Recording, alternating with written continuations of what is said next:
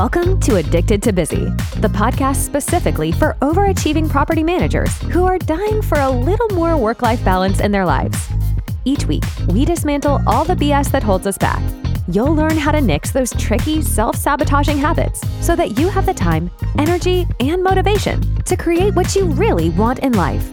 If you're looking to shift from overcommitted to overjoyed, this is the podcast for you. Let's do this. Now, your host, Anna Havliana.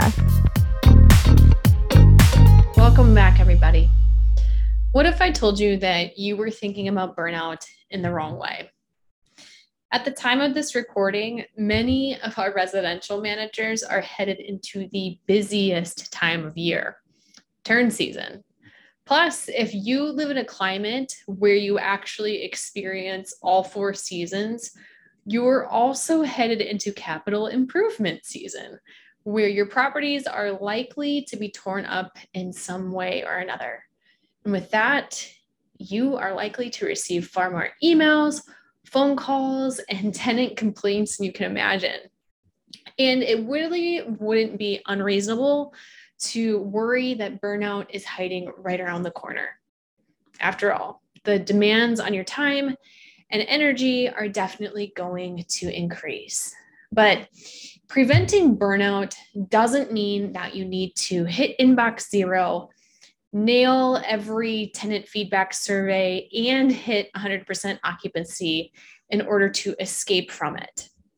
So many of us had tried to escape stress and overwhelm by simply continuing to work more and more to get more done.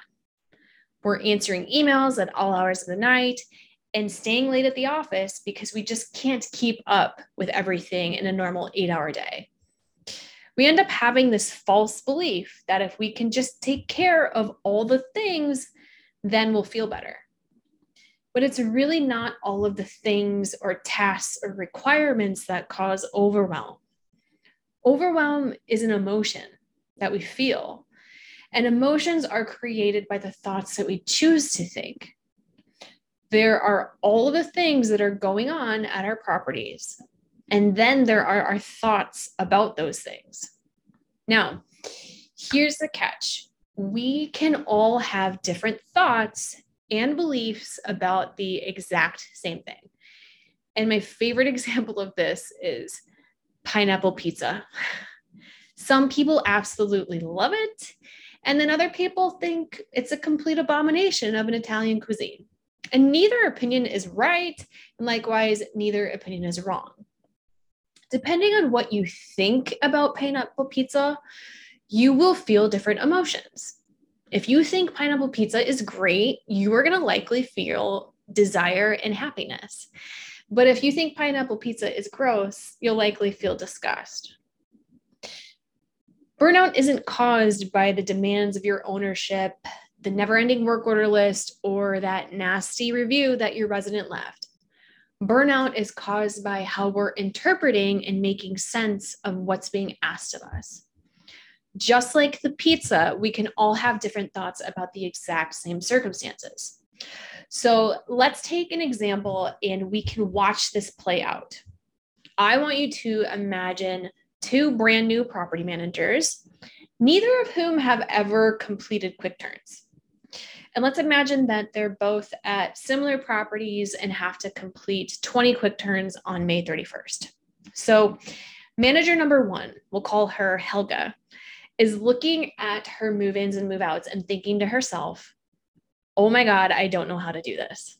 Now, from that thought, she is likely to generate a feeling of either doubt, panic, or anxiety. Now, when you're operating from that cocktail of emotions, we're really not likely to do our best work. In fact, we're more likely to spin into inaction by second-guessing our choices, relying too heavily on our supervisors for validation that we're doing it right, or we may simply just throw in the towel before we even get started. And again, this isn't coming from the turn list. This is being spurred by what we're choosing to think in the moment. Now let's pop on over to manager number two. We'll call her Rhonda. So Rhonda is also looking at 20 quick turns on May 31st, but she's thinking about it differently. See, Rhonda isn't the perfectionist and actually expects that things won't go perfectly. Her thoughts about her first attempt at 20 quick turns are more along the lines of, I can figure this out, or I'll likely miss something, but I'll find a way to make it right. And so from this space, we're likely to generate feelings of driven, committed, or self-confidence. And when we're feeling that cocktail of emotions, we're more likely to step into action, try things out, and be willing to make mistakes and fail. When you put Rhonda and Helga next to each other, who do you think is having a better experience? They're obviously both up for a challenge, but Rhonda is probably having more fun than Helga. And here's what I want you to see. It's not actually any easier for Rhonda than it is for Helga, but Rhonda's living a very different daily experience because of what she's choosing to believe. Stress is part of life, and stress is actually our body's way of alerting us that something is off or that we are experiencing something new or unfamiliar. And there's this huge difference and shift in your daily experience when you come to anticipate stress instead of treating stress like it's a problem or that things should be different.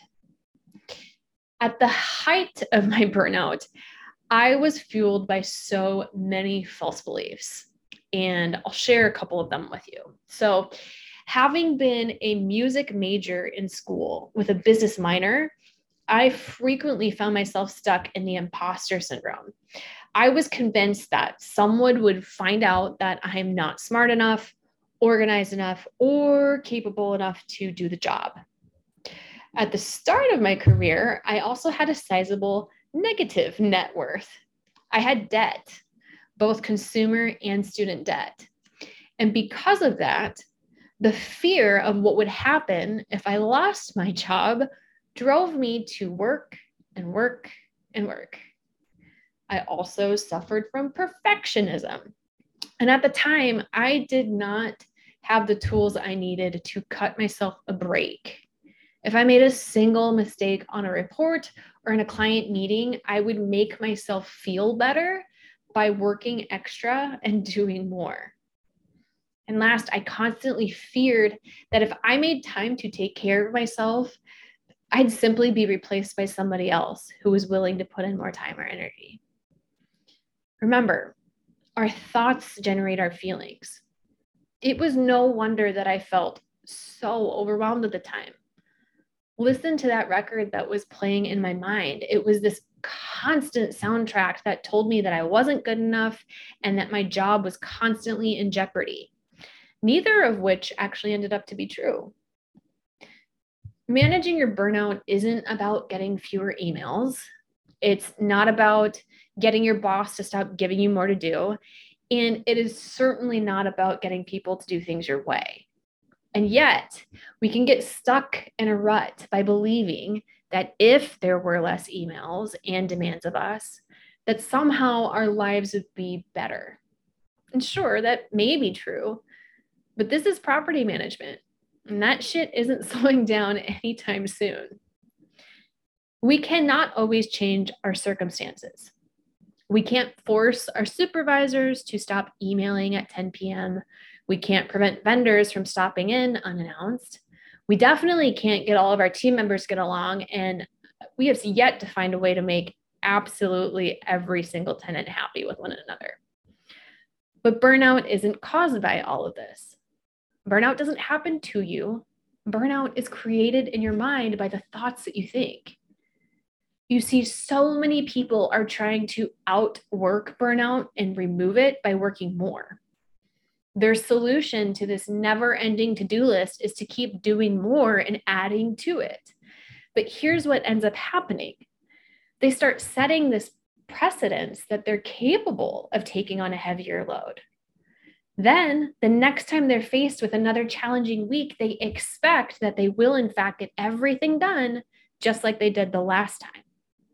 So instead of getting caught up, and getting ahead, they weigh themselves down and set themselves up to be behind in the future.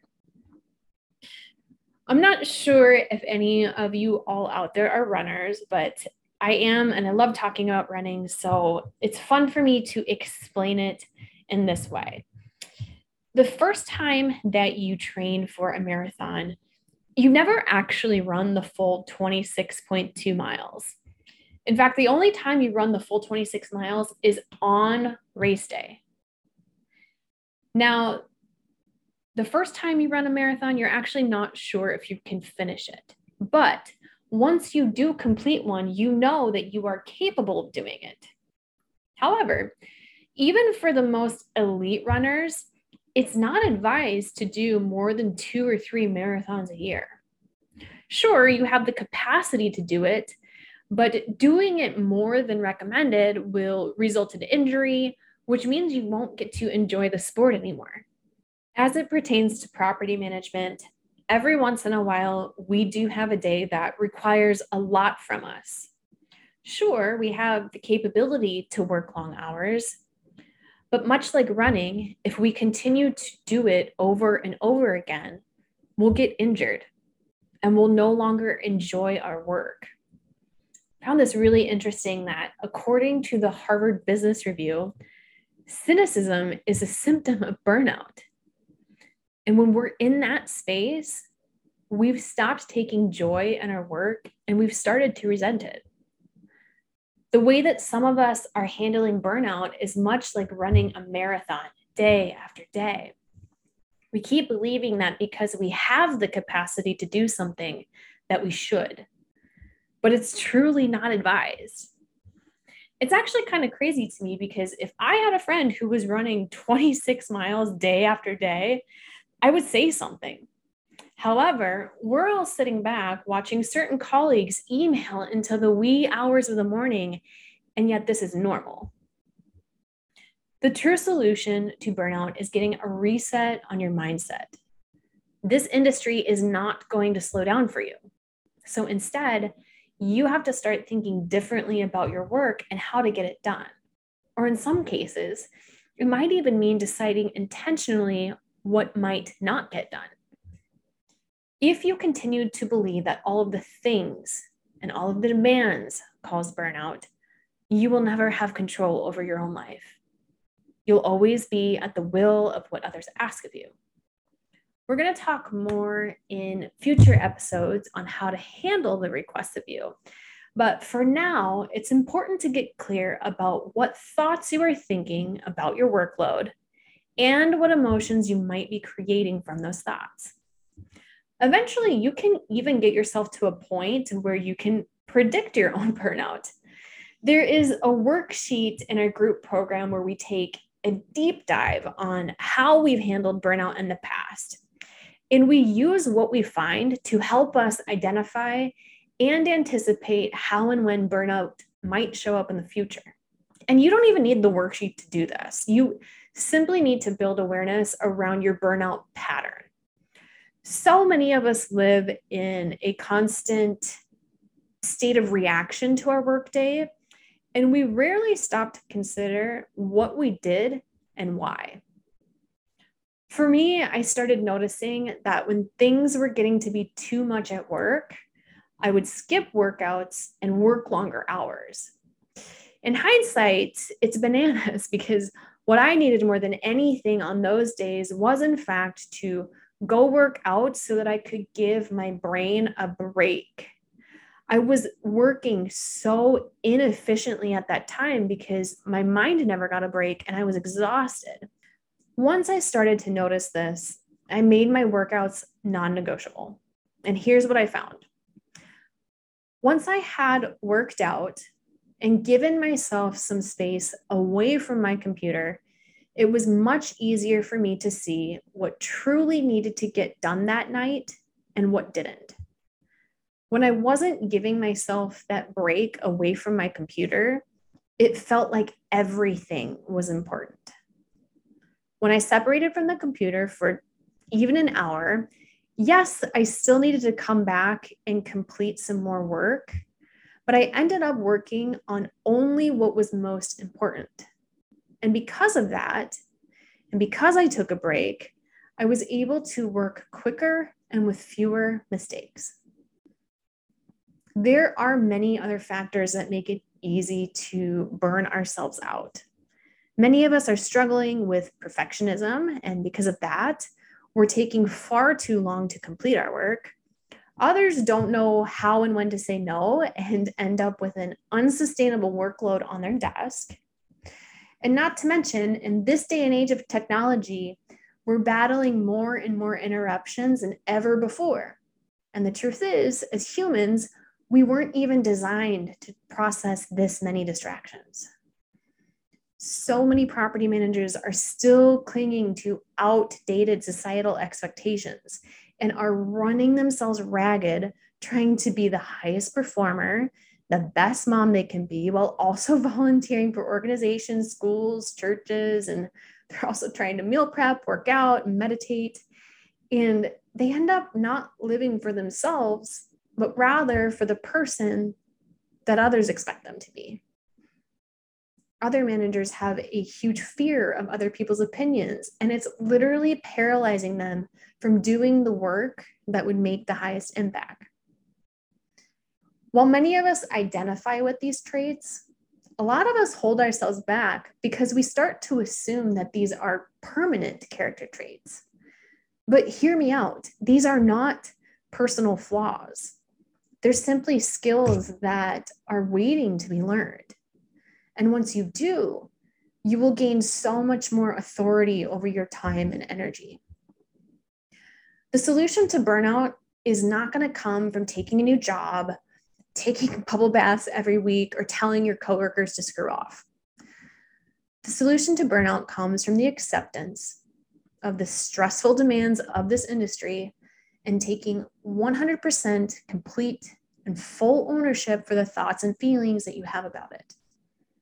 Listen, if you are waiting for a raise or a different property or a new boss in order to get better work-life balance, you will always be at the will of someone else's choice. But you know what no other person has control over in your life? What you think. All right, my friends, that is it for this week. If you want to take this to the next level, we have a whole set of journal questions to help you start unpacking this on your own. Check it out at annahavaljana.com/journal. That's ANNAJAV as in Victor, ELLANA.com/journal. If you're looking to create a little more time and energy into your day, tune in for our next episode. We are going to do a deep dive into bad habits and how you can overcome them so that you can get back to doing what you love. All right, until next time, I love you. Keep going. Thanks so much for tuning in to this episode of Addicted to Busy. If you're enjoying the show, please feel free to rate, subscribe, and leave a review wherever you listen to your podcasts. This helps others find the show, and we greatly appreciate it. Thanks again for tuning in, and we'll catch you in the next episode.